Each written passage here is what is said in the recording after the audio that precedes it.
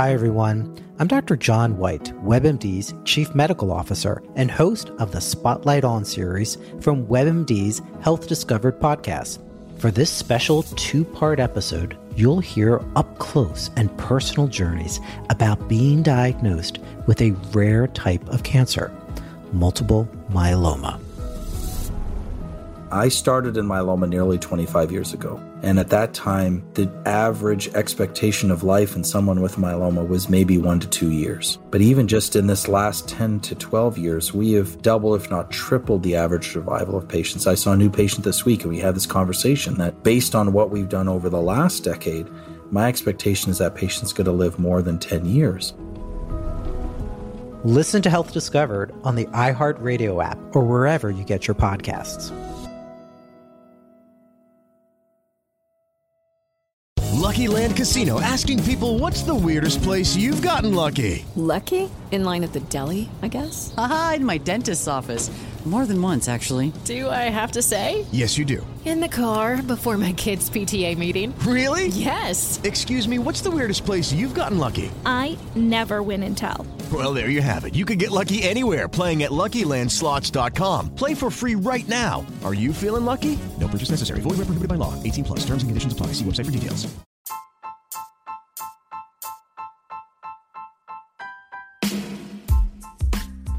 Have you ever thought about starting your own podcast? You know, when we were trying to get this podcast off the ground, we had a lot of questions. How do you record an episode? How do I get the show into all the apps people like to listen to? You know, best of all, how do we like to make money off this podcast? The answer to every one of these questions is really simple. Anchor. Anchor is a one-stop shop for recording, hosting, and distributing your podcast. Best of all, it's 100% free and ridiculously easy to use. And now, Anchor can match you with great sponsors who want to advertise on your podcast. That means you can get paid to podcast right away. In fact, that's what we're doing right now by reading this ad. You know, I like to listen to my scary podcast during the week while I'm at work. And man, let me tell you, it just gets me in an extra zone so I can keep working all day long. So if you've always wanted to start a podcast and make money doing it, go to anchor.fm/start to join me and a diverse community of podcasters already using Anchor. That's anchor.fm/start. I can't wait to hear your podcast.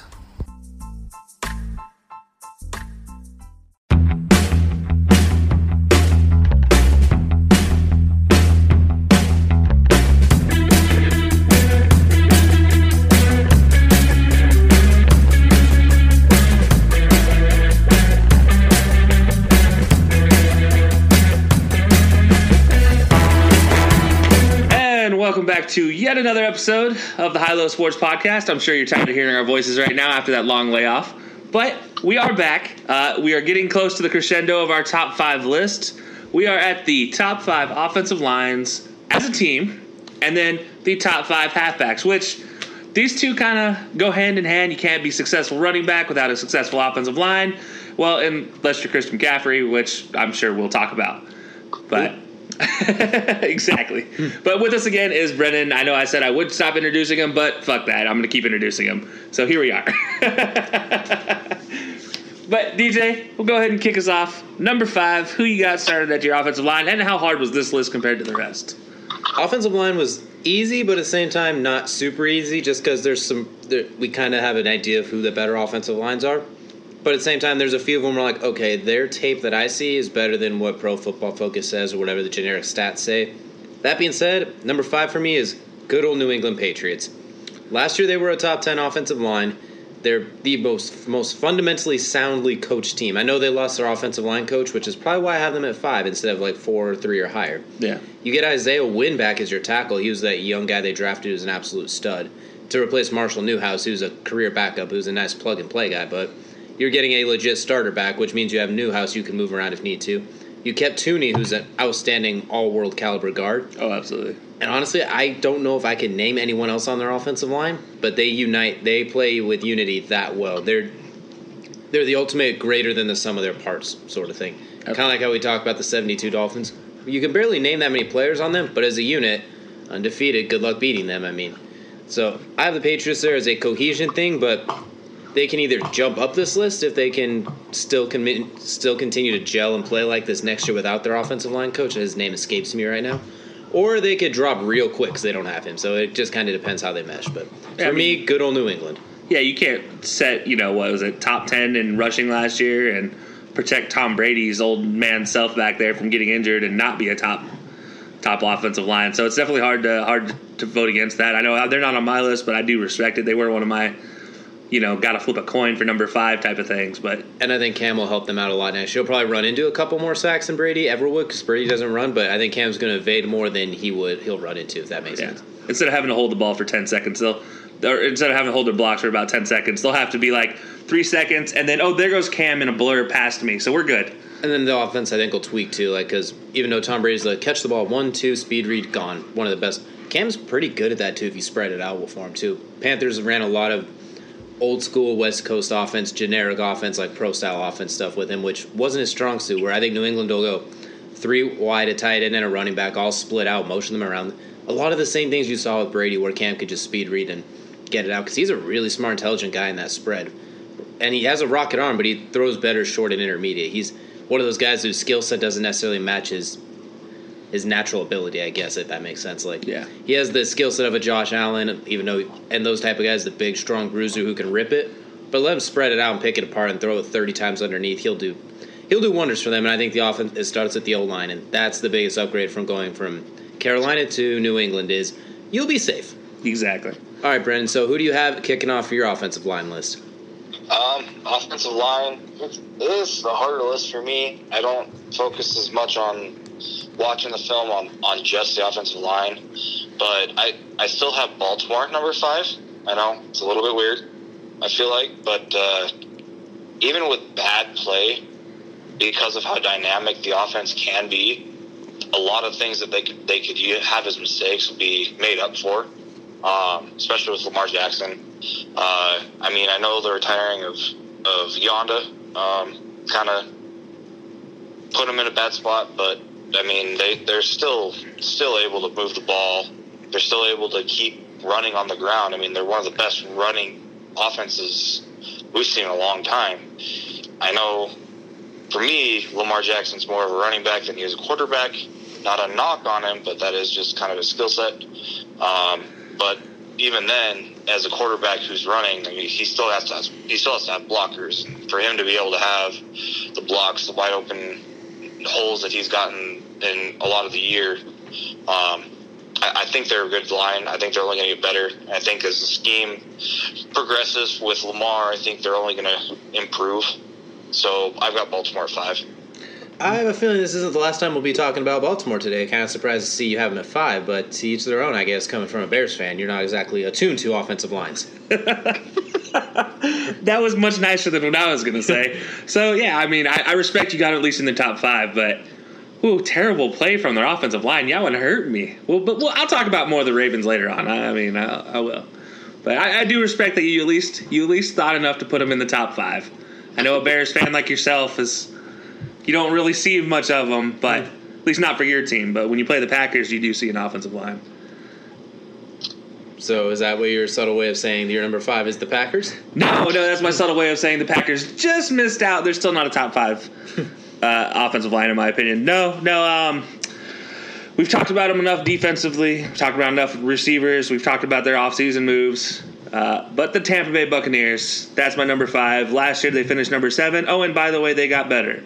And they got Tom Brady's speed reading back. They're not Jameis Winston. Now let me hold it, man. I could baseball throw this thing 50 yards if I just keep holding it. Exactly. Top 5 all-time in getting the ball out from the time it hits his hands to the time it gets out. It's less than 2.5 seconds. You put that in front of an offensive line that's, they protected Jameis Winston's ass, and so... And you add Tristan Wirfs to that offensive line, too. At right tackle or right guard, depending where they plug him. Dude ran a 4.8 and he's over 300 pounds. Yeah, honestly, I don't want to have to be the guy that has to tell Tristan Wirfs, hey, you might have to play out of position this season. But to be honest, in that scheme, him playing out of his position for 1 to 2 years is still going to be better than most teams' actual starting guard. Heck, at Iowa, he played right tackle, left tackle, and center in just his last 2 years. He's as versatile as they come, so that offensive line is going to be a unit. They just missed my top 5 just because I want to see how they gel first. Just holding out, but It's a good pick. I mean, it's a really good pick. Yeah, to me, I just look at him on film, and you're just like, okay, so you're telling me this offense goes and puts up all these numbers passing, and by the way, they still had a 1,000-yard rusher in Peyton Barber, who is like, wait, what? Who? Like, I know who Peyton Barber is. DJ, I know you know who Peyton Barber is, but your average fan doesn't know who Peyton Barber is. And that's mostly because I talked about Peyton Barber enough to you that you know who he is now. I thought you were talking about Peyton's barber this whole time. I thought about Peyton Manning's barber, who probably gets paid to do the easiest job of all time. But yeah, he just makes that forehead look good. But no, that's why I got the Bucs there. I mean, you can't just – that team moves and evolves around that offensive line. And now you got Tom Brady back there pulling the trigger. Good luck, everybody else. Good luck getting to him. Exactly. So, number 4. Number 4 for me was tough because this team, when I look at it on paper, they're pretty good. You look at their players, they're pretty good. But when I watch them on tape, I'm like, oh, okay, that quarterback is really safe. That running back has holes to run through. Wow, they just play really well. I'm looking at the Oakland Raiders for this. Sorry, Las Vegas Raiders. Yeah, gotta correct yourself now. This is San Diego and LA Chargers all over again. Like, everyone go back to where you were. Go back to where you came from. You know where. No, just no. Anyway, so I have the Raiders here. They were a pretty average offensive line, if I'm not mistaken, on Pro Football Focus's rankings. Yeah, top 10.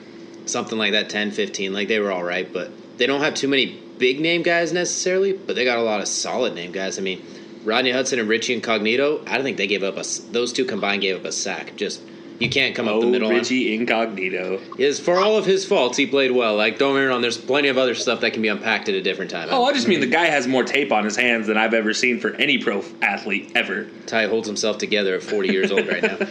Trent Brown was surprisingly a good signing at right tackle. I know everyone chastised him for it because they paid a king's ransom for a Patriots offensive lineman, but that worked out. He is a stalwart and a mammoth, and I don't understand how you get around him. Colton Miller at left tackle, he's showing some really good improvements. He's getting better. He's not quite there yet, but he's showed he's not a bust. And Derek Carr was throwing darts for the most part. I mean, if they were able to stay healthier and didn't have to deal with the Chiefs twice a year, who knows what they could have pulled off. Josh Jacobs had a Rookie of the Year campaign running through those holes. Like, I think it's just an underrated offensive line that is, I'm not going to say greater than some of their parts because you can say that for a lot of these offensive lines. But they're similar to the Patriots, and they just made it happen. Like, they may have struggled with the elite guys because they don't have an offensive lineman who's elite, especially a tackle necessarily. I don't know, man. Trent Brown is a man on a mission. he's a high level starter. I don't know if I call him elite. Is all that's I'm thinking. Point, yeah. If you match him up with Khalil Mack's going to win that thing more often than not. So that's why I don't have the Raiders higher, and they don't stick out as one of those teams with a elite offensive line. But when I watched them play, I was like, oh, Derek Carr's looking pretty clean there for the most part. Oh, Josh Jacobs he's getting through that hole pretty comfortably. Yeah. And if somebody does try to arm tackle him, good luck with that. And the one thing I will say about that offensive line is the only thing that scares me with them, and the only thing that scares me with them, is their age. I mean, you talked about Rodney Hudson and Richie Incognito. I think they averaged 38 and a half years old. I think Rodney's about 32, 33. So he's still old. I mean, as far as players in the NFL go. And then Trent Brown's in his late 20s. Like, they're not any spring chickens, and they probably won't be on this list next year. Yeah. But going into this year, it's hard for me to go against them and what I saw last year. So rolling with the Raiders, and who knows? But Henry Ruggs back there now too, Derek Carr. Maybe I think that offensive line could give you some real nice deep pass options. Look, if they throw Mariota in there, this might be the first time Mariota's ever stayed clean in his life. So he's had some good offensive lines in Tennessee. He tends to run into pressure, or just sit on the ball. So anyway, so moving on. Brendan, who do you have at number 4? The Chicago Bears? No. If there's a 5 list they're on, it's bottom 5. Okay. At least you respect it. No, I've got New England a little bit higher than what you had them. The only thing I can really add on to what you said is just how consistent New England's been at keeping an O-line for their quarterback. I mean, I think the biggest thing that Tom Brady had in New England was he was consistently getting quite a bit of time to throw the ball. Just enough time to call the wife and the kids, have a sandwich, and then sling it 3 yards to Julian Edelman. Well, and the big thing with that is, it's not like they had the same guys year in, year out. It was the ability to go in, find the guys who could fit that system, do their job, and then go on through their contract. And if they didn't re-sign with them, they'd find another guy, and do the same thing over again. So I think with them, it's just a huge system deal, and I think that they're going to continue to spend the money on the O-line like they have, and with someone like Cam who's mobile in the backfield, I mean, that just opens up their options, and kind of like with the Lamar situation, the more mobile a quarterback is, I feel like it makes up for a little bit more of the mistakes that can be made. Not that they are being made, but the ones that can be made can be helped out with a mobile quarterback. So I've got him number 4, specifically because of the addition of Cam. I will say one thing that I thought was kind of neat is after New England let Trent Brown go to the Raiders and they signed with that huge contract, if you looked at Trent Brown's contract, was worth more than all 5 of the Patriots' offensive linemen. Yeah. Like, that's just goes to show they plug and play with the best of them. Absolutely. They let Nate Solder go, and they're like, oh, fine, he was our Pro Bowl level tackle since 2011. Bye. Now he's in with the Giants, getting paid, but kind of struggling. And New England's like, yeah, we all are pretty clean over here. We save a lot of money on Tide products. Yeah. Look, I mean, the best thing that ever came out of the Patriots was the Humble Pie T-shirts. Because that team is literally, especially their offensive line, and it has been since the early 2000s, 100% a plug-and-play. You have system guys, and they know that system in and out. 100%. They are coached on the details more than I've ever seen a team be coached on details. And it's the small things. I mean, it's chipping this guy this way so he stays out of Tom Brady's hair for an extra second instead of the normal chip, which is like a forearm. No, they'll like actually physically chip on one shoulder particularly based off the move that he makes. And it's just coaching. And if the defender runs just enough out of the way where he can't make the play, you don't waste time blocking. You basically ignore him. Like, say you're running a halfback dive and the D ends in a wide 9. If he takes one wide step, the tackles are like, nah, screw it. Then go up to the next level because you're not going to make that play anyway unless you run a 4-4 and you can loop around like that. Exactly. It's the craziest thing I've seen. It's at the NFL level, at least. Like, college level, you see it all the time. But NFL level, like, it might be... It doesn't get much better than that. Yeah, it hurts me to admit it. Like, but the Belichick, you know, everybody talks about his defense. When he built that system offensively, he built that system perfectly for that offensive line, where it's just, give me guys that will be willing to do exactly what we need them to do. Give me coachable players, and he'll make them win. And it's arguably not even their best offensive lines in recent years. It's kind of fallen off compared to where it was earlier in the decade, too, which is even crazier to think. And they're still this good. Exactly. Anyway, so who do you have at number 4? Another one of those teams that just they've been so good for so long offensive line-wise. I had to drop them on my list, though, because you don't just lose a Travis Frederick and stay in a top 3. I mean, Travis Frederick, wish him well in retirement. I hope he gets healthy. But, yeah, the Cowboys here at number 4. It hurts me to admit it. I would literally just have a goodbye Travis Frederick party right now for myself if I could. But the fact of the matter is you still have Tyron Smith, you still have Zach Martin, you still have a young line that's, I mean, everybody's under 30, I think, except for maybe Zach Martin. I think he's under 32. Yeah, I think it's 29 maybe at the most. So, you know, that whole team, that whole offensive line is under 30. So they're all still young. And, you know, the one thing with Travis Frederick leaving is it opens up a lot of cap space that was going to go towards Travis Frederick resigning. And now it's going to go towards Dak. Yeah, unfortunately. So, you know, I don't know. The Cowboys are still that offensive line, but they're not that offensive line. They're not like the top 3 that we're about to get into. They're not the cream of the crop. They're just the crop. Exactly. I still love them. I'll still take any one of them, obviously, on my team any day of the week. I will say I left them off my list because of the loss of Travis Frederick. If he's there, they're bumped up in there. But I took them off because I think Travis meant that much, especially because Tyron Smith's unfortunately been injury-prone the last few years. He's had to wear a knee brace on his arm. Yeah, because that's the only damn thing that'll fit that bazooka. And unfortunately, with those injuries, he's kind of had a lot more holding penalties, and he's holding false starts. He's fantastic. He's arguably the best tackle in football still. Yeah, it still gets the 90s pluses rated. He just has a little more with the penalties, and Zach Martin got a little dinged up the last couple of years. Still arguably a top 2 or 3 guard. Like, Lyle Collins is nice, but they're not. They're another one where they peaked in like 2017, 2018 as the dudes, and it's kind of gone downhill, unfortunately, through injuries, age, and losing your leader to the big beard himself. Yeah, you know, you just can't. Even though Travis Frederick, he was out all last year, but he was still with the team, and it still meant something. But you could see just missing him on the field how much it affected that team. I mean, it did not look the same. I can't think of who took over at center. It's Colin something or another. Anyways, or Connor Williams or some crap like that. Some dude took over at center and just, I don't know. It wasn't the same watching that offensive line. You could definitely see the holes, especially in the running game. You know, you get that big leader pointing it out, and it just. The center's the most underrated position in football. Sometimes. I'm getting in my feels right now, guys. I'm sorry. All right, let me take over with number 3 before you start busting tears here.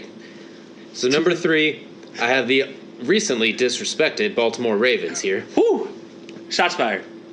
They might be the best mauling offensive line on this list as far as just the ability to get in people's faces and just run right through them. Yeah. Ronnie Stanley, he was a interesting pick when they drafted him, and now we talked about Tyron Smith. He might be the second best tackle in football. Might even be the first, depending on how you rate him. Marshall Yonda is gone, so that's kind of why I have them down at number 3 as opposed to a number 2 or even a number 1. Then you got just players across the board. I mean, they had the most rushing yards as a team in NFL history last year with over 3,200. And that wasn't just Lamar Jackson. That included Mark Ingram, who was kind of a back-by-committee guy with New Orleans. Gus Edwards, I mean, who is that? Oh, a guy with like 400 rushing yards. You could put anyone back there, it seemed like, and they were going to get yards. Mark Andrews. Heck, Mark Andrews could have played running back for him. I could have got back there and picked up a few yards the way they were. I could have gained 5 yards with that offensive line. Well, maybe 4. Okay, sorry, 4. But anyway, they were the best run blocking offensive line last year, in my opinion, if not top 2. Depending on how you rate them, I guess. Yeah, no, definitely. And they were athletic, and they're young. Marshall Yonda, that's a big loss, of course, too. I mean, the best guard of the decade, in my opinion, he's on that all-decade team as far as guards go. So I got the recently disrespected Ravens at number 3. Brendan, who are you disrespecting at number 3? Barring injuries, I've got Philly at 3. Okay. The big thing with them, obviously, the injury bug kind of goes around. But with them, I think that the thing that really drove for me was, even though Wentz has been hurt in the past, whatever, they really didn't have a weakness. Like most teams, you can pick out, well, this guard or this tackle or the center, is the weakness of that line. They didn't have a particular spot in that line where there was a weakness at all. I mean, all the guys played at similar levels, and they're widely ranging in experience. So it was hard for me not to pick Philly, at least for the top 5 list. It was hard to put them in the list, like where to place them. But like you said with the Dallas thing, I would have had them in this spot had Frederick not left. But I think with Philly, if they're all healthy, I think they're one of the top 3 offensive lines in the league. Yeah, I mean, I definitely can't. And again, this one hurts to say. I definitely can't fault you for putting them in your top 5. Personally, I don't like them that much, and it is because of injuries. But you are exactly right. I think the best part about the Phillies, they were on my list last year. The best part about the Phillies' offensive line, they are cohesive. They all play at the same level. You don't have that one big superstar on the team. Brandon Brooks. Okay, Brandon Brooks is an exception to every rule, but he doesn't play like that. He does not. If he's in the locker room, he's the only guy. Like everyone else rallies with him. It's not just like, oh, this guy's a stud, and the rest kind of there. It's like, okay, he's a stud, and they all rise to meet his level. Exactly. I mean, it 100% is like, all right, Brandon Brooks leads through the quiet. They like, quiet way. Oh, that guy's a brick wall. I'm going to be a brick wall. Exactly, and he just does it. And but the biggest thing for me that I kept him off my list was injuries. But I can't fault you for putting them there, because you see what happens when they get injured. Their whole team falls apart. And when they're together, well, they make the playoffs. Heck, last year they had some injuries, and they were able to plug and play guys, which was kind of new for them. Like, normally Jason Peters goes down, well, the left tackle's weak, we got to put a tight end over there. Now they're able to plug guys in there, and it's like, oh, we're good. We're fine, guys. It's crazy. As long as Jason Kelsey and Brandon Brooks are there, I think they have a shot. Yeah, that crazy man, Jason Kelsey. And Lane Johnson, too. I mean, can he come to Dallas? Can he replace T-Fred? Well, it depends. Who do you have at number 3? Number 3 for me is also the recently disrespected Baltimore Ravens. With the real OBJ, this is what I'm going to say after last year's performance. Orlando Brown Jr. Showed up last year and played like really the brick wall that you were hoping he would be. He is impossibly huge. Yeah, exactly. He has big shoes to fill from his dad, but honestly, he's well on his way to filling them. He might have bigger shoes than his dad. I don't think it's possible to have that's a big boy. He's a monster of a man, and I mean, you partner him with Ronnie Stanley on the other side. You're just kind of like, well, Lamar, you're good. Whatever side you want to run that quarterback stretch, it's yours. Yeah, exactly. Just pick after the snap and choose which one you're feeling. But yeah, no, missing Marshall Yanda is really what keeps them from climbing on this list. Don't get me wrong; the next two teams, in my opinion, are really, really damn good. But number 2 has they could have been number 2 if Yanda's still there. But yeah, you mentioned it, DJ, 3,000 yards rushing, 3,000 plus yards rushing, which is more ridiculous. And your quarterback being the absolute threat he is on his feet that he can be, but by the way, he can still throw as a running back. Not too shabby as an offensive line that you can be a hybrid blocker like that on every single play. And even if he can't throw per se, for the people that think he's a running back, he gets so much time he could wait till he gets so open anyway. He get the tour, even he can make the throw. Yeah, he can either throw it over the top to Hollywood Brown or, like we talked about with Mark Andrews on the tight end video, just, oh, by the way, he's just wide open in the middle of the field. 10 seconds later, throw him the ball. If not, we'll throw screens and just get behind this absolute unit and be like, yeah, we don't want that smoke. Defenders will just walk off like, nah, fam. And anybody that can get Mark Ingram above 1,000 yards rushing deserves a top 3 mention in an offensive line. I'm sorry, the dude is awful. He's slow. All right, I'm not gonna let this continue because this will go on for a long time with the Mark Big Ingram trust, feature. bro. Big trust. Moving forward, number 2, I have the Eagles that we just talked about, so I'll make it kind of quick. Brandon Brooks, like we talked about, Zach Martin, top 2 or 3 guard in the league depending on your preference.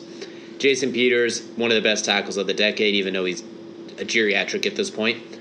Jason Kelsey, a top 3 center, depending on how you rank him. Lane Johnson, in my opinion, the best right side tackle, I guess is what we call it, since I don't want to say the non-blind side because different quarterbacks, they have different. But I think as far as tackles go, he's one of the best. He's one of the most athletic. I mean, former quarterback and tight end. Throwing screens to his side, that's... I want him in front of me. Exactly. Heck, he could take the snaps if he'd like. I mean, they're just a deep offensive line, and their quote-unquote weaknesses are not weaknesses. So I have Philly at number 2, and they were Pro Football Focus as number 1 offensive line, which means absolutely nothing to me. But at least when I watched the video and the film of them, it matches up. Yeah. I mean, they had no receivers to throw to last year down the stretch because everybody was injured because that's the Eagle way right now. What are you talking about? They had Nelson Aguilar.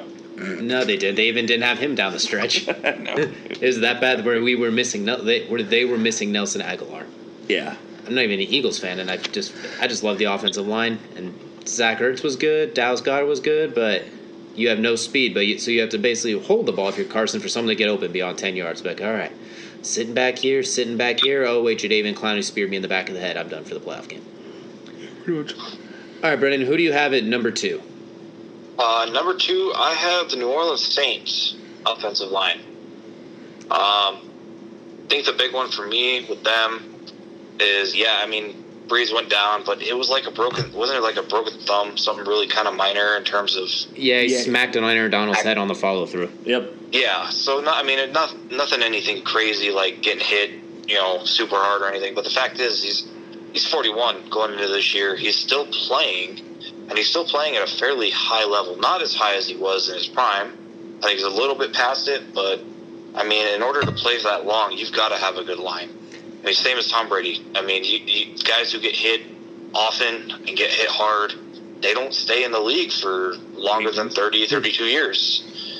Guys like Drew Brees, Tom Brady, you're looking at 40-plus years, and there's a potential for them to go up to 44, 45 if they actually keep at the pace that they're at.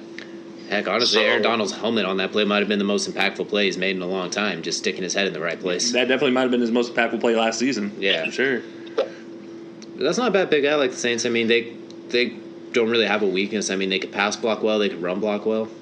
I got to say, I love the pick, mostly because I picked the exact same thing at number 2. For all the reasons you mentioned, plus you got Armstead. You also have Ramczyk on the other side. I'd say arguably the best tackle duo in the NFL right now. It's kind of hard to think maybe Stanley and Orlando Brown. I think Orlando Brown has that extra year, maybe. He needs to get one more year. I'm sorry. I need one more year from him, and then we'll talk about it. It's definitely a debate, though. But you're right. No, but they're arguably number 1 or number 2 if you look at it that way. as a tackle duo. And, the fact of the matter is Drew Brees is a short quarterback. No. So you have to kind of bend the pocket towards him so he can step into his throws. I never knew he was short. It's not like they mentioned it every time a quarterback who's 6 foot or 6'1" comes out. No. But that's how you end up with his broken hand if you don't actually stretch the pocket for him, just for him to step into his throws. He's going to step in it like he normally does. And, oh, by the way, there's a helmet by Aaron Donald. And ironically, Aaron Donald's a short defensive tackle, so who would have thought? The irony is amazing in this one. All they're missing is Russell Wilson catching the pass. I mean, what's missing? That's true. But on top of that, they were seamless in their transition to Teddy. And Teddy is a guy that he has his own injury problems in his career. He was it double leg break or whatever, or dislocation, or torn everything and whatnot? Basically, the leg all but got amputated. Yeah, we're talking major injuries, and they protected him with no issue. And yeah, Alvin Kamara wasn't the same, but oh, by the way, he's still fucked. And he was injured. There's only so much you could do. So, Latavius Murray came out and, oh, by the way, I'm here, guys, still alive, still behind this offensive line. Yeah. By the way, Mike Thomas is wide open because you have 5 seconds for him to get open. No one's guarding him for 5 seconds. Not possible. But I will say this is another team that you talked about the Patriots earlier as far as being coach on the details. Sean Payton, when it comes to second offense, to third, he's got everything clicking. It's a well-oiled machine. When everybody's healthy on that offense, it's going to be scary because, that offensive line is just that dirty. Yeah, the only thing that's stopping them necessarily is the Saints in the playoffs, or the Vikings in the playoffs, or the referees. Exactly. Yeah, and you talk about the Vikings in the playoffs. They had a really damn good job against Everson Griffin, Danielle Hunter, Barr, Kendricks. Name a person on that defensive front seven, and they had a pretty good game against them. They didn't get worked, that's for sure. It was a little rough, but it was it wasn't because the offensive line was getting toasted. It was just a bit of a rough outing overall. Yeah, so that's why they're at my number 2. I just, I think between 2 and 3, there's a lot closer than my 2 and 1. But I'll let you go ahead. Number 1, DJ. I think we all know where this is going. Obviously, you're going the Niners. Number 1. Yeah, we're going to skip past the 49ers. And I want to talk about number 1, which is kind of fun for me to say because for so many years, this offensive line was a travesty and basically ended a quarterback's career with the Indianapolis Colts. They had 2 quarterbacks' careers with the Indianapolis Colts. Peyton's offensive lines were pretty good back in the day. That's true. Until the end of his career. But right now, I look at the Colts, and they're the unit, they're the squad, they're everything you want. That is the wall that the president wants. Like, if he could just put the Colts offensive line on the board, his entire dream would come true. Because no one gets through. I don't know. I think Braden Smith would look at him or Quentin would be like... I'm not saying they'd agree to it. I'm saying if he could basically put that wall there, they would have everything he wants. I'm with you. I got you. You mentioned Quentin Nelson. He's that third guy in the top 2 or 3 guards. I think he's number 1 when you factor in age and ability, but obviously you're 1A, 1B, 1C with those guys. Yeah. Ryan Kelly's established himself as an absolute stud at center. When he's healthy. He has had some injury issues, but he played all 16 games last year, just like all starting 5 did. Best ability is availability, and no one did it better than they did. Yeah. Costanzo's a Pro Bowl level guard. He struggles with speed a little bit, but he holds down the edge for the most part. Braden Smith, the guy you just mentioned, he came out and was supposed to be a really good guard, and now he's an absolute stud at tackle. All-pro tackle? Maybe not quite all-pro, but he's a Pro Bowl caliber tackle. Yeah. Hell, they had Quentin Nelson and Ryan Kelly made the Pro Bowl last year. Quentin Nelson's a 2-time All-Pro already. He's been in the league and did the best keg stand celebration. And Mark Lewinsky, who they just signed, who's a starter for most teams, he's considered the weak link of this offensive line. Yeah. And he's still a starter, so they played all 16 games, absolute unit. They made Jacoby Brissett look pretty good for a while. They opened up holes for 18 different running backs. Basically, it's kind of weird how for so many years it was, God, if only the Colts had an offensive line, they'd be a true Super Bowl contender. They're one in spite of the offensive line. Then in a short 700 days, suddenly it's this offensive line. Now they just need to tweak everything else. Yeah. And if they would have kept Andrew, I think they would have made a Super Bowl run last year. Oh, yeah. I think that still stay. I think that was all kind of our preseason prediction with the Colts. Once Andrew Luck came out and retired, we were all just like, boy. All right. Still 7 or 8 games because that offensive line and stuff, but damn. And we'll see. With Philip Rivers this year, too, you have an absolute statue back there. So we're going to see how good they really are next year because he is not moving. Absolutely. And if he does, it's not going to look good. No, exactly. All right, Brendan, who did you disrespectfully put at 1? I'm in agreement with you. I got the Colts. They're still a younger line, too. On top of everything you said, they're not one of the older lines in the league. You know, you talk to the Raiders, where they've got guys like Ronnie Hudson and Trent Brown. Again, older, but the Colts line's young. They're still good. And the other thing is, if Luck would have had this early in his career, not only would he still be playing, but he'd probably be up on the same level 100% as Peyton Manning, Tom Brady, everything, because of that full-length career. So, yeah, I give the Colts offensive line number one. Yeah, I mean, obviously I'm going to say I love the pick because, the Colts are number one in my opinion too. I mentioned it last year when I put them at 2 that the only thing I was missing was another season from Quentin Nelson of being an absolute mauler. And, oh, by the way, we got that. And I think, honestly, he might be the best offensive lineman in the game today. I don't think just guard. I think period, point blank, he is the pure best offensive line I've ever seen. He's a mauler, but he also pass blocks better than most people. I've seen him get pushed once. Yeah. He got blown off the ball one time. And by blown off the ball, I mean he took a stutter step back and then regained himself and then blasted the dude back. So it's like, you know. I mean, like Casey Hayward pushed him into Jacoby's knee, I guess, kind of, or half-heartedly pushed him. Quinn's just so damn big that if he touches anything, it turns to death. Yeah, exactly. I mean, we're talking, this dude's a mauler. You got Ryan Kelly in the middle. I've never been a big Ryan Kelly fan in college. I love Ryan Kelly in the pros, though. The dude, I don't know what the difference is, why I like him more. Maybe it's the ugly crimson that he's not wearing anymore. That's true. That'll make anybody look kind of ugly. Yeah, you know, it's just one of those things that he's perfect for that team. And, yeah, I do wish that he had Andrew Luck behind him because I think what he does and what Quentin does next to him, what Braden Smith does on the outside, what Costanzo does on the tackles, and, you know, to some degree, Glowinski, I still think he's the weak piece. But we're talking A- weak piece. Yeah, B plus weak. To an A+ rest of the offensive line. I mean, like, I don't hate him as much as most people, but I do think he's the weak link. He's basically an 8 amongst a bunch of 10s. That's his only fault. Really, that is true. And you put him on pretty much any of the other offensive lines. Like, yeah, I like that guy. I'm happy we have him. Look, I'd take him in Dallas. I mean, just honestly, like, yeah, 100%. But the fact is, like, I don't see this team going anywhere anytime soon. They got Costanzo signed for an extra 2 years. That was the real question mark going into the offseason. They signed a 2-year deal. And that was kind of the big question mark going in. Like, okay, what do we do with Costanzo? How do we re-sign him?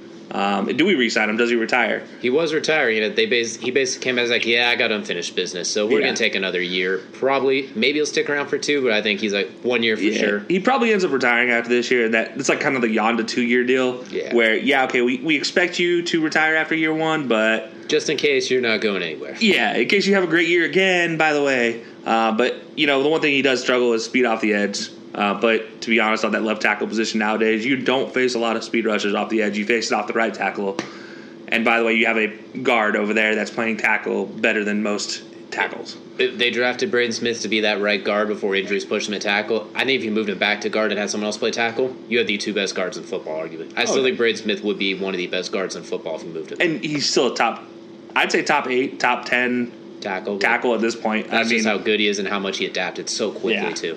So this team, the Colts, their biggest struggle right now is keeping, whoever's going to play quarterback for them, whether it's Phillip Rivers all season or Jacoby and Phillip or Phillip and Jacoby, or who knows, maybe we see some Jacob Eason. That'd be dope to see, but at the same time, I don't know if the Colts fans would like those circumstances in which he comes in. Yeah. I feel like the perfect scenario is he does not play until like 2023, and then he's a perennial Pro Bowl guy.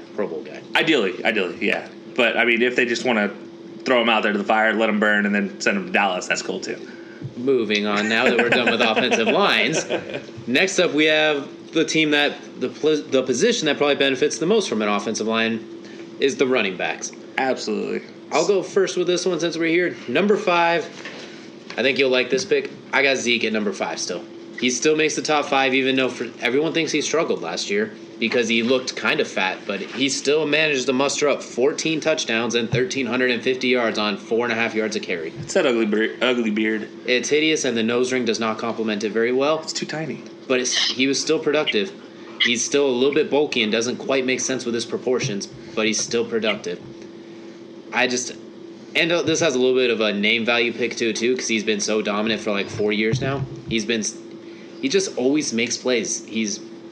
he's a workhorse. He's probably why it's not pretty watching him run, but he can catch the ball now too, which is pretty.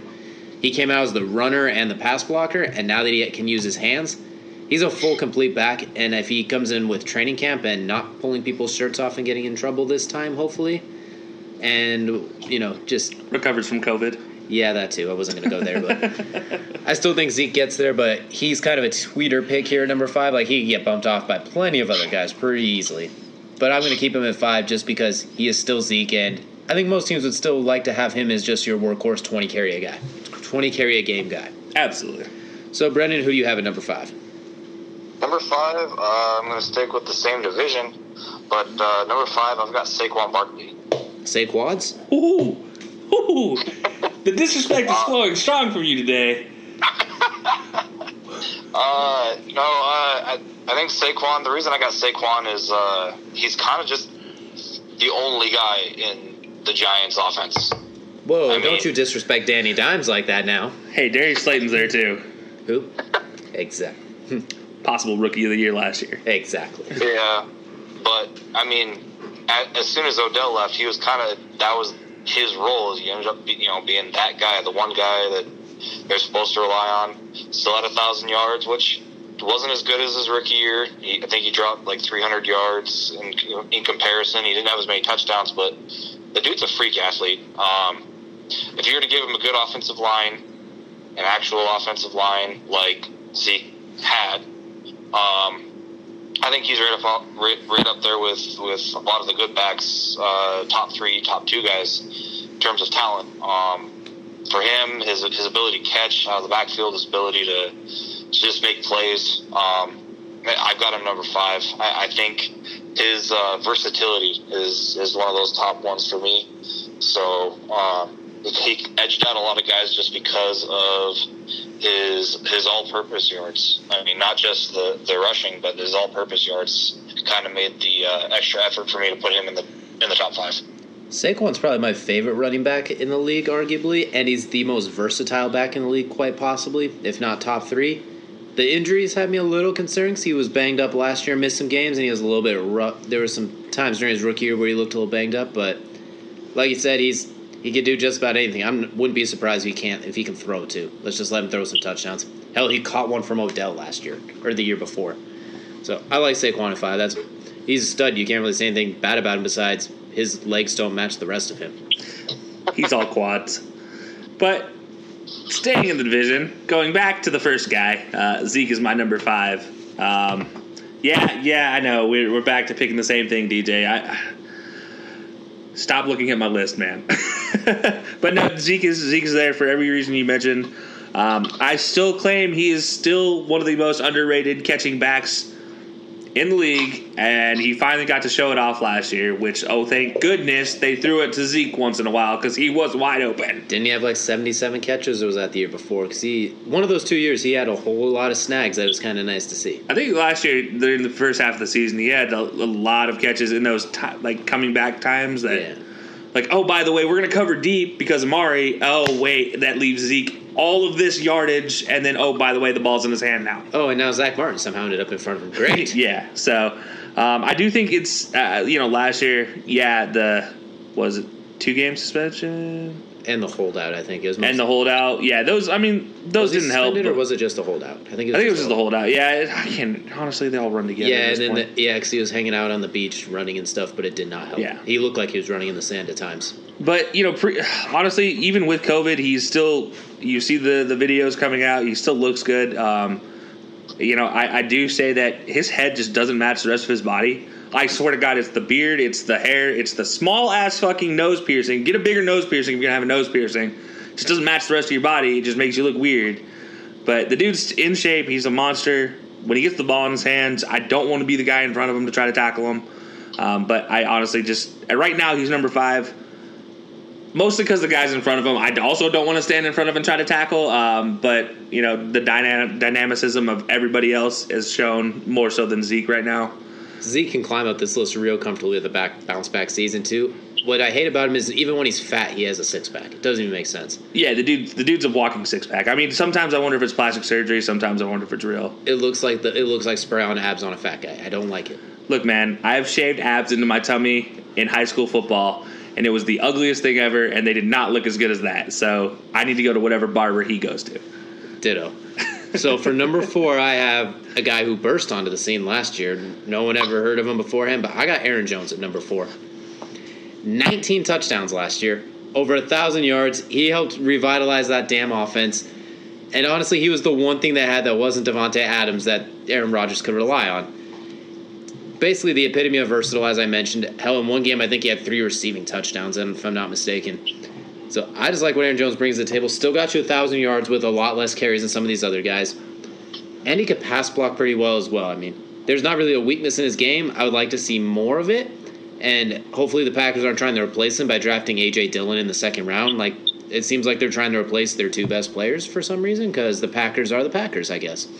Anyway, that's probably music to your ears. Brendan, who do you have at number 4? Mine was going to be Aaron Jones, but it's just I couldn't put another Packer on a list anywhere. Being a Bears fan, so I swapped him for Zeke for all the same reasons you guys listed.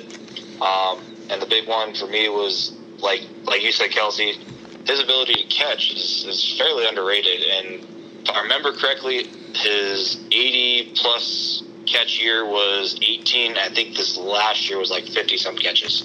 Yeah, still above 50 for a running back. Oh, yeah. I mean, and I think it's more of just they're not expecting him to be open versus what they should be expecting him to be open more than anything. Yeah. And, of course, he's got Dak. So if that offensive line pans out, even with the losses that they took in the offseason, he's still going to have a big year, and he's still a big brute force of a running back. And the way that he runs, he's slick. He's able to hit those holes. He's able to take that one cut and just go. So I've got him number 4. His all-purpose yards were great. They aren't the biggest that he's had in his career, but again, different offensive line versus what he's had in the past, different team versus what he's had in the past. And when he first got on the scene, he was kind of the only guy that they relied on for most of their offense. So despite that, I still think he's number 4, even with the offensive line. I like it. I mean, obviously, I love the pick. I can't lie to you. I'm not gonna sugarcoat that one. I will say, you mentioned his one cut movement out of the backfield. And, the one thing that I've always looked at, the reason why I always say he's been an underrated catcher is the Cowboys, since they've gotten Zeke, are one of the best halfback screen running teams in the league. Period. And it's because of what Zeke does with the ball, after he's caught it. And let's be honest, Dak throwing you the ball is not going to be the prettiest thing every play. It's not the easiest thing to work with. So I obviously love the pick. But for me, number 4, DJ's been looking at my list too much, guys. So Aaron Jones, he did have 3 touchdown catches in one game, by the way, against Dallas, where he slung the fingers up to Byron Jones, his brother, going into the end zone. That was Dallas, wasn't it? That was the most beautiful, hurtful moment of my season last year. Because I respect Aaron Jones, I love Aaron Jones, love him more. Especially, Brendan, you mentioned somebody Madden-wise last year, in our last episode. Aaron Jones for me is turning into that dude for me for Madden purposes. I love the dude in Madden. I love his game on the field more. Ended up with 16 touchdowns for a team that's Aaron Rodgers. You actually had 19 if you include receptions. Well, yeah, but 16 rushing. Gotcha. But yeah, I do find it funny that he had 3 receiving touchdowns in one game and then not a single one after that. He's one of the most lethal threats out of the backfield, and you're like, yeah, we're not going to throw to him anymore. We're just going to let him pick up first downs, but no more touchdowns now. Our passing game in the red zone will be handed to Aaron Jones. Exactly. But, the one thing that worries me is you mentioned A.J. Dillon being drafted. Why? Why are you drafting A.J. Dillon in the second round when you have 50-pound running back? When you have Aaron freaking Jones, one of the more top 3 most dynamic players in the game today, I'd say. You have some good spell running backs like Jamal Williams, etc. Like, you're good at running back, you were good at quarterback, and you draft those 2 first. Well, I mean, I don't blame him on the quarterback, but definitely I blame him on the halfback. I blame him because they took Jordan Love. You traded up to go snag Jordan Love when you have other needs. I mean, that's true. Yeah, you could, if he's there in the second round, trade up and take him in the second round. But first round, you go grab one of those receivers like Michael Pittman, who I'm happy they did not grab for Indy's sake because he's a stud. But you put out a receiver opposite Devontae Adams, you have a chance of not getting absolutely eaten alive by the 49ers. True. But so that's my number 4. DJ, who'd you still off my list at number 3? Well, at number 3, my list that you had nothing to do with, I got the NFL's league-leading rusher last year, King Derrick of House Henry. The disrespect again. He had 20 total touchdowns. He led the league in yards by a slim margin. He basically was a playoff story. He was a playoff Cinderella tale until they ran to the Chiefs buzzsaw and Patrick Mahomes took over. Tannehill threw for less than 100 yards in 2 playoff games because Derrick Henry was that dude. Yeah, averaging 150 yards a game. His braid makes no sense and is probably the most intimidating thing about any other running back. It would be the most intimidating thing if they had that giant braid that was as thick as most people's calves on the back of their head. It's thicker than most people's legs.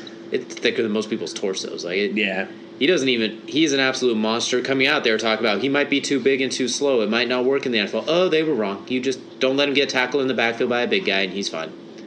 Yeah. So I have Derrick Henry, the ultimate modern-day freight train that still defies the laws of physics. He was built in a laboratory and the person who built him is an asshole. Nick Saban. God damn it, Nick. All right, Brendan, who do you have at number 3? I'm tired of talking about Derrick Henry. I've got my first AFC. You left the NFC East finally? Yeah, my first AFC guy. I've got Nick Chubb. Okay, respectable. Hey, despite the team's struggles and the lack of a coach, the guy's still at 1,500 yards rushing. That's not including the 200 or 300 yards he had receiving. I mean, yeah, he only had 8 touchdowns, but when you're only 8 touchdowns. Only 8 touchdowns for a team that scored 12. When you're comparing it to Derrick Henry that DJ just listed, I mean, one does not simply compare to Derrick Henry. Yeah, one simply sits in the shadow of Derrick Henry's massive self. But he's just a beast for me. I mean, for what he's been given, and the team that he's on, he's still producing at a high level. I mean, he's like I said, he's 1,500 yards. Not a lot of guys can say that they did that this year, or the last few years for that matter. So I don't know. I think the way that he plays, if they actually have a coach that works with their team this year, I'm still up in the air because it's got the Browns' name on it. I don't care how good the coach is. You can go put Bill Belichick back on the Browns, and I still won't trust him until I see it. Well, we still have an NFL coach this year, not a JV soccer coach coaching the way. So hey, I'll go coach him. I'll be an NFL coach. Couldn't be, honestly, it wouldn't. Could be worse. So. It would be much better than Freddie Kitchens. Let's be honest. But I mean, the way I see it is just the way he produces. If they end up putting stuff together where the whole team starts to mesh, he's just going to look even better. And I mean, he'll probably see a lot less touches because I think he had something like along the lines of 340 touches last year. Yeah, he almost set a record in a season. Yeah, so I mean, that part's insane. But even at that point, even if he's reduced to by 200-300 yards, you're still looking at an 1,100-1,200 yard running back. So yeah. I put Chubb at number 3. I think he's a good fit there. You know, I can't disrespect it, but I disrespected the hell out of Nick Chubb. I didn't even put him on my list. And it has nothing to do with Nick Chubb. It has everything to do with Kareem Hunt being on the team and the fact we don't know who their coach is, like what's going to happen with their coaching, play calling this year. How much does Kareem Hunt actually play a part into the team? And that's my worry. So that's why I kept him off my list. But you mentioned, guys that just are monsters. DJ, you mentioned them a little bit. Mostly just Brendan disrespected the hell out of him at number 5. My number 3 is Saquads.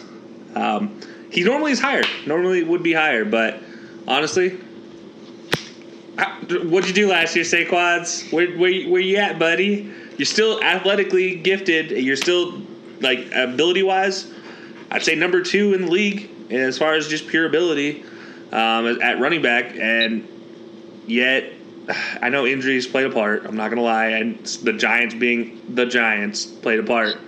But I need more from him. That's why he dropped on my list from last year. I had him at 2 ahead of Zeke last year. He's still ahead of Zeke, but honestly, I'm more than happy to switch him at this point in time if Saquon doesn't show up this year. But really, his pass catching, his running ability, him with the ball in his hands, I don't want to kill him. I can't touch him. You can't physically touch the man unless you're a 4-4 running linebacker. Unless he jukes into you by accident, destroying your teammates' ankles. Exactly. Literally, his spin move, his juke, his stiff arm, his truck. You take your pick. I'm not going to stand in the way of him because I physically won't be able to. And I'm a large human being. And, he would still take me a good 10 yards with him and then leave me straggling and, needing to go to a doctor. But so Saquon is my number 3. Plus those quads over there, they're a thing of myth. You got to put them on a statue at this point. There's not enough ceramics. There's just not enough anything, marble, rock, whatever you want to make those quads in life-size form. They'd have to be like a dummied-down version. Absolutely. So for me at number 2, we talked a lot about him, so this will be pretty quick. Nick Chubb. Second in the league in rushing by a slim margin. I mean, he barely missed it because Derrick Henry had one last explosion in him. And even Jack Conklin's like, yeah, now that I'm in Cleveland, we're going to make sure Nick Chubb gets that rushing title he should have got, according to him. So we'll see how that plays out. He had just under 300 carries last year, 298, still averages 5 yards a carry with the Browns. Baker was not miserable, but he struggled. Odell was broken. They were missing a whole lot of offensive linemen that they're going to have this year. I think Nick Chubb's poised to lead the league in rushing next year. He's similar to Derrick Henry as far as the workhorse, being built like one, but he can break away even better than Derrick Henry. I don't know what his 40 was. It's probably a 4 or 5. But when he's playing 4-6, but when he has pads on, no one catches him. I mean, in their first game against the Ravens, one of 2 teams to beat the Ravens, I might add, he had just under 200. He had about 200 yards, including that 80-yard breakaway in the fourth quarter to ice it. Yeah. He's a monster. His stiff arm is that of legend. He proved that, okay, I'm better than Sony Michel. Screw you guys. Even though Sony Michel looked a little better, I think that was just the New England offensive line, personally.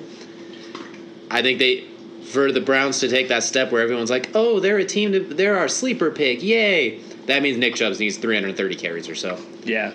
You really need to throw Kareem Hunt out of that offense if you're going to be successful in Cleveland. And imagine how much more you could have done if you didn't have the Kareem Hunt experiment during the last 8 games. I mean, he probably would have had a stupid amount of carries. I probably would have cut his career down a little bit. Yeah. Double-digit touchdowns probably. He's a freight train. I love his game. He is their X factor, honestly. He's the guy that gets that offense rolling.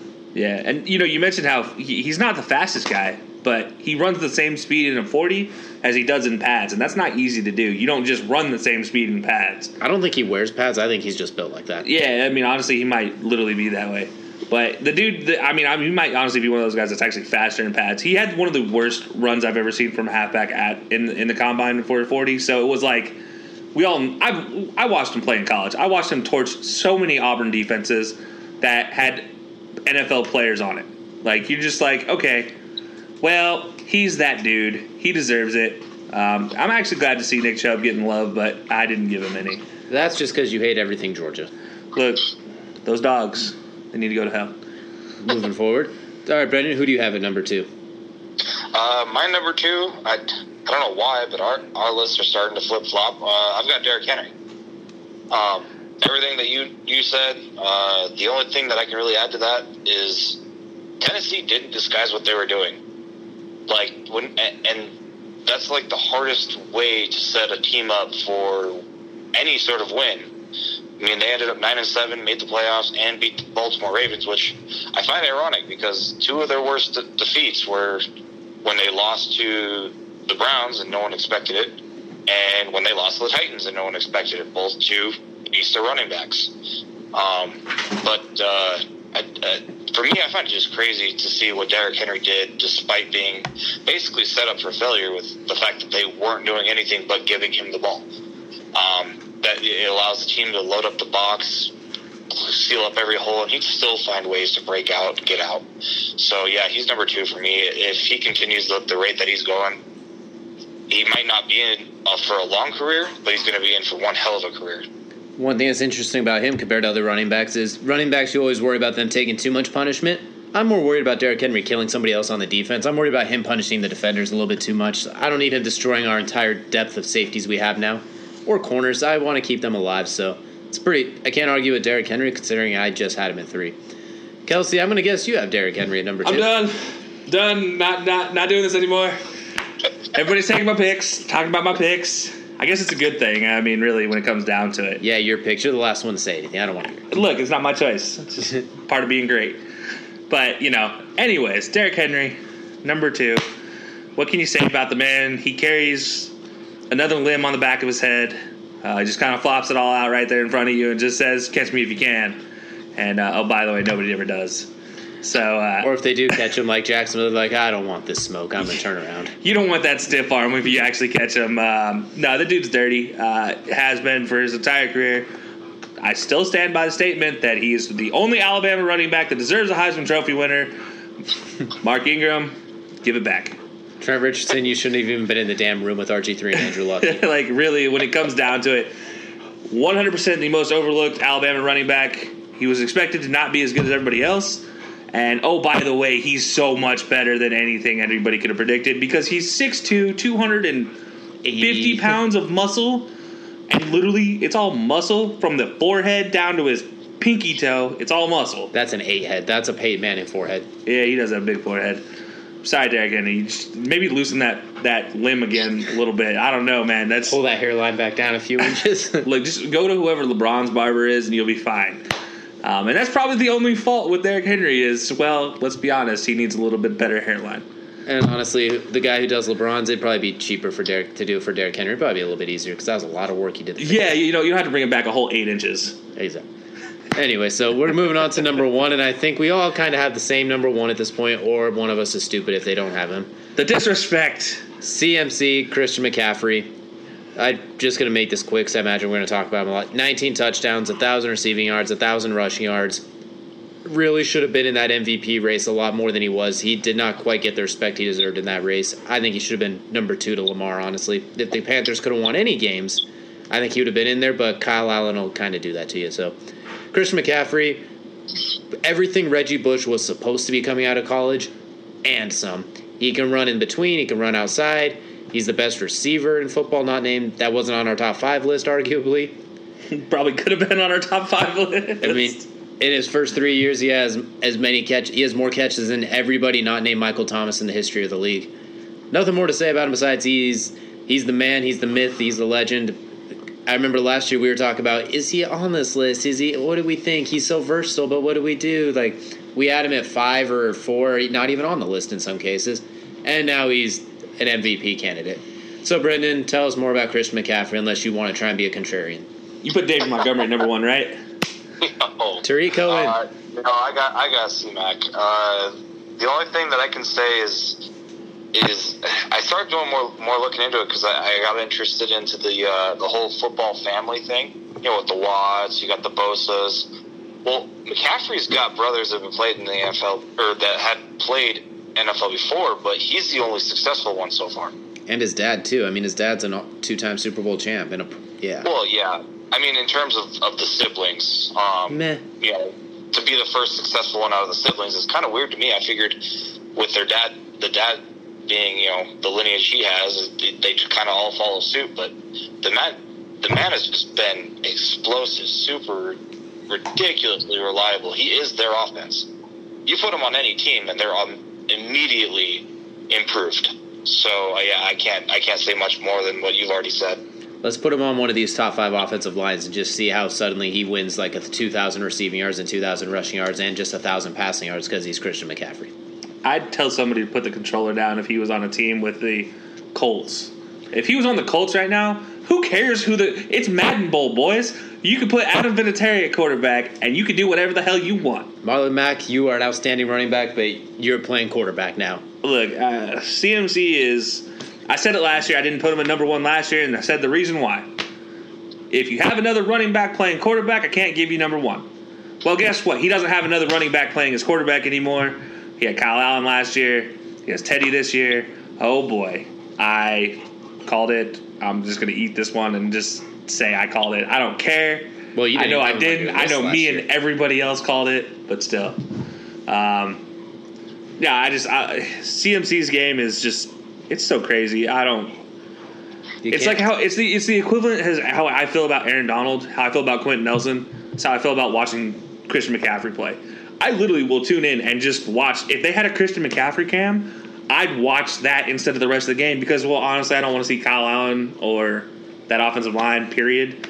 But really, CMC, what he does blocking, what he does, with receiving the ball, what he does in the return game, catching punt returns, what he does running the ball. He doesn't just run outside. He's probably stronger in between tackles and in between the guards than maybe everybody on this list but Derrick Henry. Maybe Nick Chubb, too, but yeah, maybe Nick Chubb. Okay, but they're also 400 pounds, whereas Christian McCaffrey is 212 pounds with pads on. And yeah, let's not forget this kid came out of Stanford as will he play receiver? Will he play running back? Will he just kind of be a punt returner? Is he just another Reggie Bush? Is it smart to take him in the first round? What was Carolina think? Oh, okay, Carolina was right. We were wrong. My bad, guys. Yeah, it's a travesty that if anybody at this point in time sees CMC and is just like, that dude's not number one, obviously something's wrong. You're blind. You're Booger McFarland. Yeah, who did not have him at number one, but I thought we could go through the whole top 5 this year and not say Booger's name once. When you're terrible. That's what happens. When you're that bad, you get brought up because only someone that bad would say something that terrible. Look, in my notes when I put him at number 1, he's to the point where, okay, he's 3 years in the league now? Yeah, 3. 3 years. He has his own nickname. It's CMC. We all just... Or CMAC. Or Run CMC. He's transitioned into a whole genre where he can be insert rap game here with his initials. And then, by the way, I put duh next to it. It's just that obvious. Number 1, CMC, duh. I didn't need to put a stat. I didn't need to put anything like that. Just duh. It's no shit, Sherlock. There's your reasoning. Yeah. It's crazy to watch what he can do and what he's going to continue doing in our lifetime. Honestly, if we ever decide to make a top 10 football players list, just where regardless of position we pick the top 10 players, kind of like the NFL does with their top 100 list, CMC's top 4 for me. Yeah, he's on progress to break every major rushing record by the age of 35. What's crazy? Was it 35 or 34? It's something stupid that Emmitt Smith was 37 when he broke it. And it's crazy. He does so much more as a receiver. Imagine if he'd toned back being a receiver and just was more primarily a rusher. He'd probably break it by 30. Yeah, he's a 2020 version of Daniel Tomlinson with a little bit of what Reggie Bush should have been sprinkled in there, with a side of, I'm just different than everybody too. And honestly, this is the biggest underrated part of his game. He's healthy. Has he ever even been hit hard? In the NFL, no. And that's the one thing that everybody was worried about coming out because he was nursing that hip or whatever it was coming out of college. And he kind of, I hate to say it, but he kind of took that Steph Curry type of workout and he tweaked his game into a way that it wasn't so hip focused. It was a lot more using his entire body as a one piece instead of, individual parts. It's I don't know. It's crazy. He's transitioning the running back position as we see it. I can't think of anyone who's honestly. We talked about how this list was pretty interesting to make. It wasn't hard like the other ones because the other ones had those guys who were on there, but they were all kind of close. This was CMC. Who the hell do we pair with him? Yeah, he's a 90. If we're grading him, he's a 99 out of 100. I have Nick Chubb number 2. He's a 91, 92 out of 100. There's levels to this, and he's 2 levels above everybody else, really. 100%. We joked about Glowinski earlier being the 8 amongst 10s. It really is in this case. CMC is the 20 on a scale of 1 to 10, and everybody else is on the 8s or below. It's crazy. I love CMC at Stanford. I thought he was going to be good. I didn't see this coming. I thought he'd be a really good Brian Westbrook type weapon, a lead running back who could do a little bit of everything. Not the best running back in football, bar none, and a top 4 player in the league, in my opinion. If we ever do a top 10 overall players, spoiler, he's top 4 for me. Yeah, honestly, I had him maybe as a Darren Sproles type weapon. Peak Darren Sproles, not Chargers Darren Sproles. Yeah, maybe even Saints Darren Sproles, standing next to Jimmy Graham and being a whole foot shorter than him in the end zone. That's what I was expecting, not this. So, But, all right, well, just to kind of continue what we did for everybody else's list, I know we all have CMC at number 1, but who were some of the guys that just missed your list? One that I'm kind of surprised nobody else put on there, because I struggled to not put him on there, was Dalvin Cook. I know he was a little injured last year. I know he was decent his first year, and last year was his breakout year, but he showed something different as far as elusivity, the ability to hit holes when they had a running scheme kind of built around him. Like, that was a run team, even with Stephon Diggs and Adam Thielen. Yeah. They had a few of their early games that they won where they threw it 8 times. Like, Kirk Cousins was interchangeable in a lot of those games. It's like Madden Bowl, as you said. Just give the ball to Dalvin Cook and just everybody get out of the way, or go block somebody. Yeah. If he stayed healthy, I mean, I think he would have had a stronger case. He was still outstanding, leading the league in rushing, being in that not leading the league, but for a while he was in that top 3 for a while. He did drop off, of course. Versatile hands. He's awesome. I just couldn't quite put him on the list. Injuries held him back. Same with Saquon. Why I didn't have him on there? He didn't bounce back from that high ankle sprain this year, and it's hard to do that when you have nobody else on the team, really, when the offensive line's not there. Both of those guys are very easily top 5 running backs, but I can't put 7 people in 5 spots. Exactly. And, of course, I would be hard-pressed not to mention the return of the Mac. When he was healthy, especially early in the season, he looked fantastic. There's nothing special about him. He's not that blazing fast. He's not that big. He's not that strong. But he always goes forward. He always manages to find yards. I think having that golden offensive line helps him out a lot, too. But he doesn't sit back there stammering. He hits the holes. He makes moves. He stiff arms. He's a workhorse type running back, so he's a guy that he's not ever going to be in a top 5 list in my opinion, but I'm going to give him a little bit of love because he does everything right. And then when they draft Jonathan Taylor, he's like, let's get to work, boys. Yeah. Like, he's the dude you want on your team. Absolutely. Brendan, what about you? Who's some running backs you left off your list that maybe could have made this? I think one that you guys had, Aaron Jones. Like I said, the only big one that for me is the whole Packers thing. The other thing is I think he's got a higher ceiling than what he showed so far. I mean, touchdown-wise, it's going to be hard to beat what he did, but yards-wise, I think he's still got a little bit more in him. But the other guy that really kind of stood out for me this year is Chris Carson. Kind of under-the-radar guy. He's only in his 3rd year, and the last 2 seasons, he's been above 1,100 yards. He's still putting up over 5 touchdowns a year with the last 2 years. And his first year, he only got like 50 touches, I think, something like that. Yeah, because he broke his leg against the Colts. Yeah, so I mean, once he started getting going, he's been a lot more healthy. I wouldn't say he's been healthy, but he's been a lot more healthy. He has a full season. I think he's going to be up there in terms of output. I don't know about performance-wise. I don't think he's like a super freak like we've got Christian McCaffrey or Derrick Henry or anything like that, but he's still sound at running back. His ability is still pretty high. I mean, he only had 14 games and still put up, I think it was 1,100 yards, 1,300 yards, something like that. So you give him the extra 2 games, and he's up there with Henry and Chubb. So yeah, I like Carson, and he still has Russell Wilson next to him in the backfield, so he's going to be there set for a little while at least. He's a thick boy. The only thing I didn't really like about him was he had a bit of a fumbling issue. I think he had like 5 or 6 fumbles the last cut. So he's got to work on holding on the ball, especially when you're that giant. But Chris Carson's a good pick, too. I mean, he's not fun to tackle. I remember him jumping over someone, doing a full flip, landing on his feet, and running for a few more yards. I mean, yeah, no big deal or anything. Just to casually define the loss of gravity while being 235 pounds. It's cool.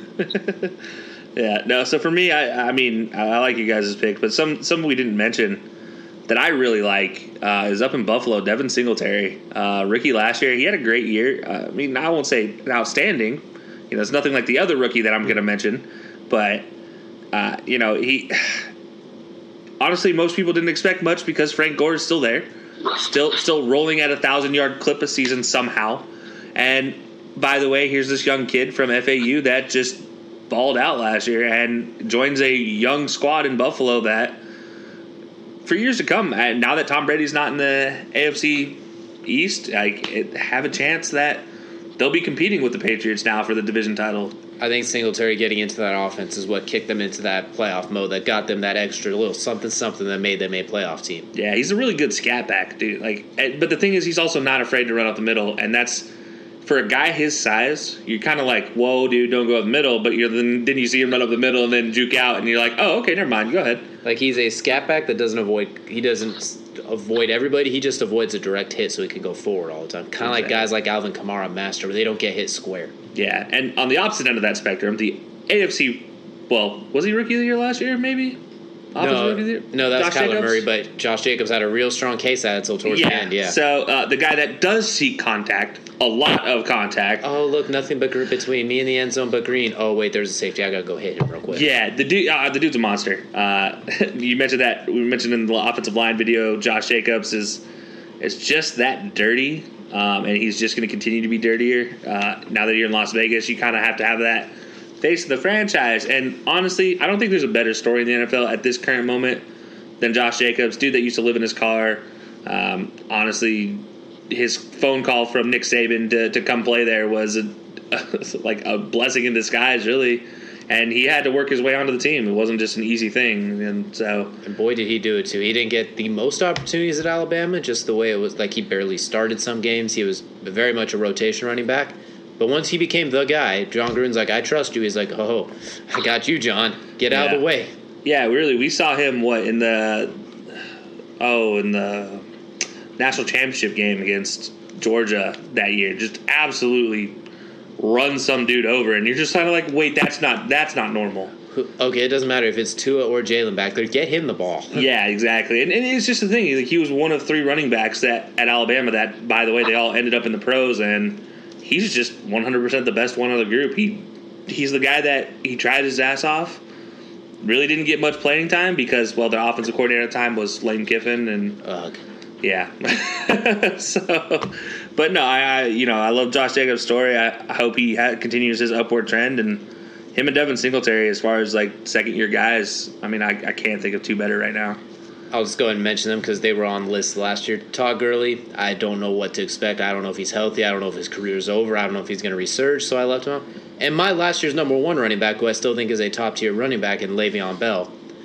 You can't be a number 1 running back when Adam Gase is your offensive coordinator. I'm sorry. Yeah. And I don't even think it's just necessarily the Jets. They have a decent offensive line now, but when Adam Gase's wide-eyed ass self is the one calling the plays and designing the offense, and he doesn't even want you in the first place on top of that, good luck. He's set up for failure there. He got his money, that's awesome, but they're setting him up to get screwed there. Like, even if Adam Gase wanted him there, he can't scheme anything for him, let alone without him. Exactly. And he didn't have a good year last year, but he wasn't useless. I mean, he barely cracked 4 yards a carry, if that. Had maybe 800 to 1,000 yards. I can't remember. Didn't have a lot of touchdowns. He was a threat in the passing game. When you watched his film, you could tell he's basically like, okay, I have the ball and I'm surrounded by 8 guys in the opposite jersey. Shoot. Sam, can you block really quick? I know that's not your forte, but I need something here. And Sam threw a block for him. And he's like, all right, one of them's down, but there's still 7 here hitting me. Yeah. And, we also left off Alvin Kamara, too. And, that one's, I really feel like that one's more down to injury, at least for me. That's, him not being there for some of the time last year kind of just hampered his case when everybody else on this list was and he just relatively healthy. He didn't score touchdowns last year, which he did as a rookie. He had like 2 touchdowns. And this was his year to be the number 1 running back, not the split carries with Mark Ingram guy. And it didn't quite work out, unfortunately. Yeah. And it's not him. He's still a true quote-unquote X factor. He's a stud, but we need to see it, unfortunately. Absolutely. And we just named 10 running backs, weirdly enough. Yeah, there's so many that we could name that probably have an argument's chance at hitting that number 5 spot, but I feel like our top 3 or 4. Number 1 is set. Everything else you can talk about. Yeah, pretty much. But so that does it, unless anybody else has anything to add. Nope, I think that pretty much summarizes it. We named every running back in the league, and still CMC dominates all. Absolutely. Well, that does it for us today with their top 5 offensive line, top 5 running backs. Coming soon, we're going to hit the penultimate, or actually, no, the ultimate episode, not the penultimate. This was the penultimate episode. Mm-hmm. The ultimate episode, the top 5 quarterbacks. Will the $50 million a year man be number 1? So we're basically making this episode for 2 through 5 is what we're talking about right now. Let's be honest. It's a $50 million man world, and we're all just living in it. Hopefully he one day spends 3 minutes of his hard-earned paycheck and just gives it to me. Hey, look, Patty, if you're listening to the podcast, man, give us a shout. Can I just have like 4 seconds of your salary? Can I just have your headband? I don't care about anything. I'll sell that for a couple $1,000s. Just give me the Head and Shoulders that you used once. I'll sell that sometime. Can I get the fan from the Head and Shoulders commercial? Okay, now you're being greedy. That fan was so cool. You're saying we're dying of heat right now. Yeah, okay. Yeah, our air conditioner broke, so that's, a little bit more fun today than normal. But so that does it for us today. We're going to go try to find some air conditioning. And until next time, guys.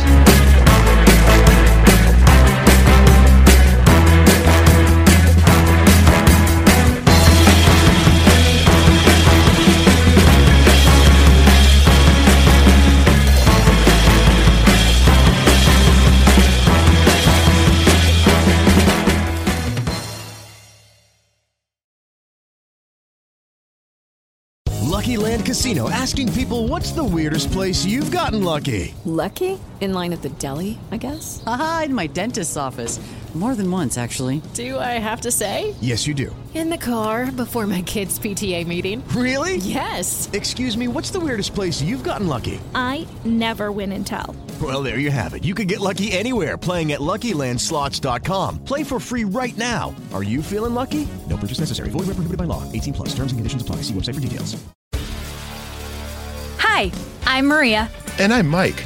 And we're Team Ready. Black Hills Energy knows your home is where your heart is, so they want you to be ready. It's all about keeping you safe, prepared, and making your home as energy efficient as possible. Everything from how to weatherize your home to how to stay safe during extreme weather. Be ready for anything. Go to blackhillsenergy.com/teamready.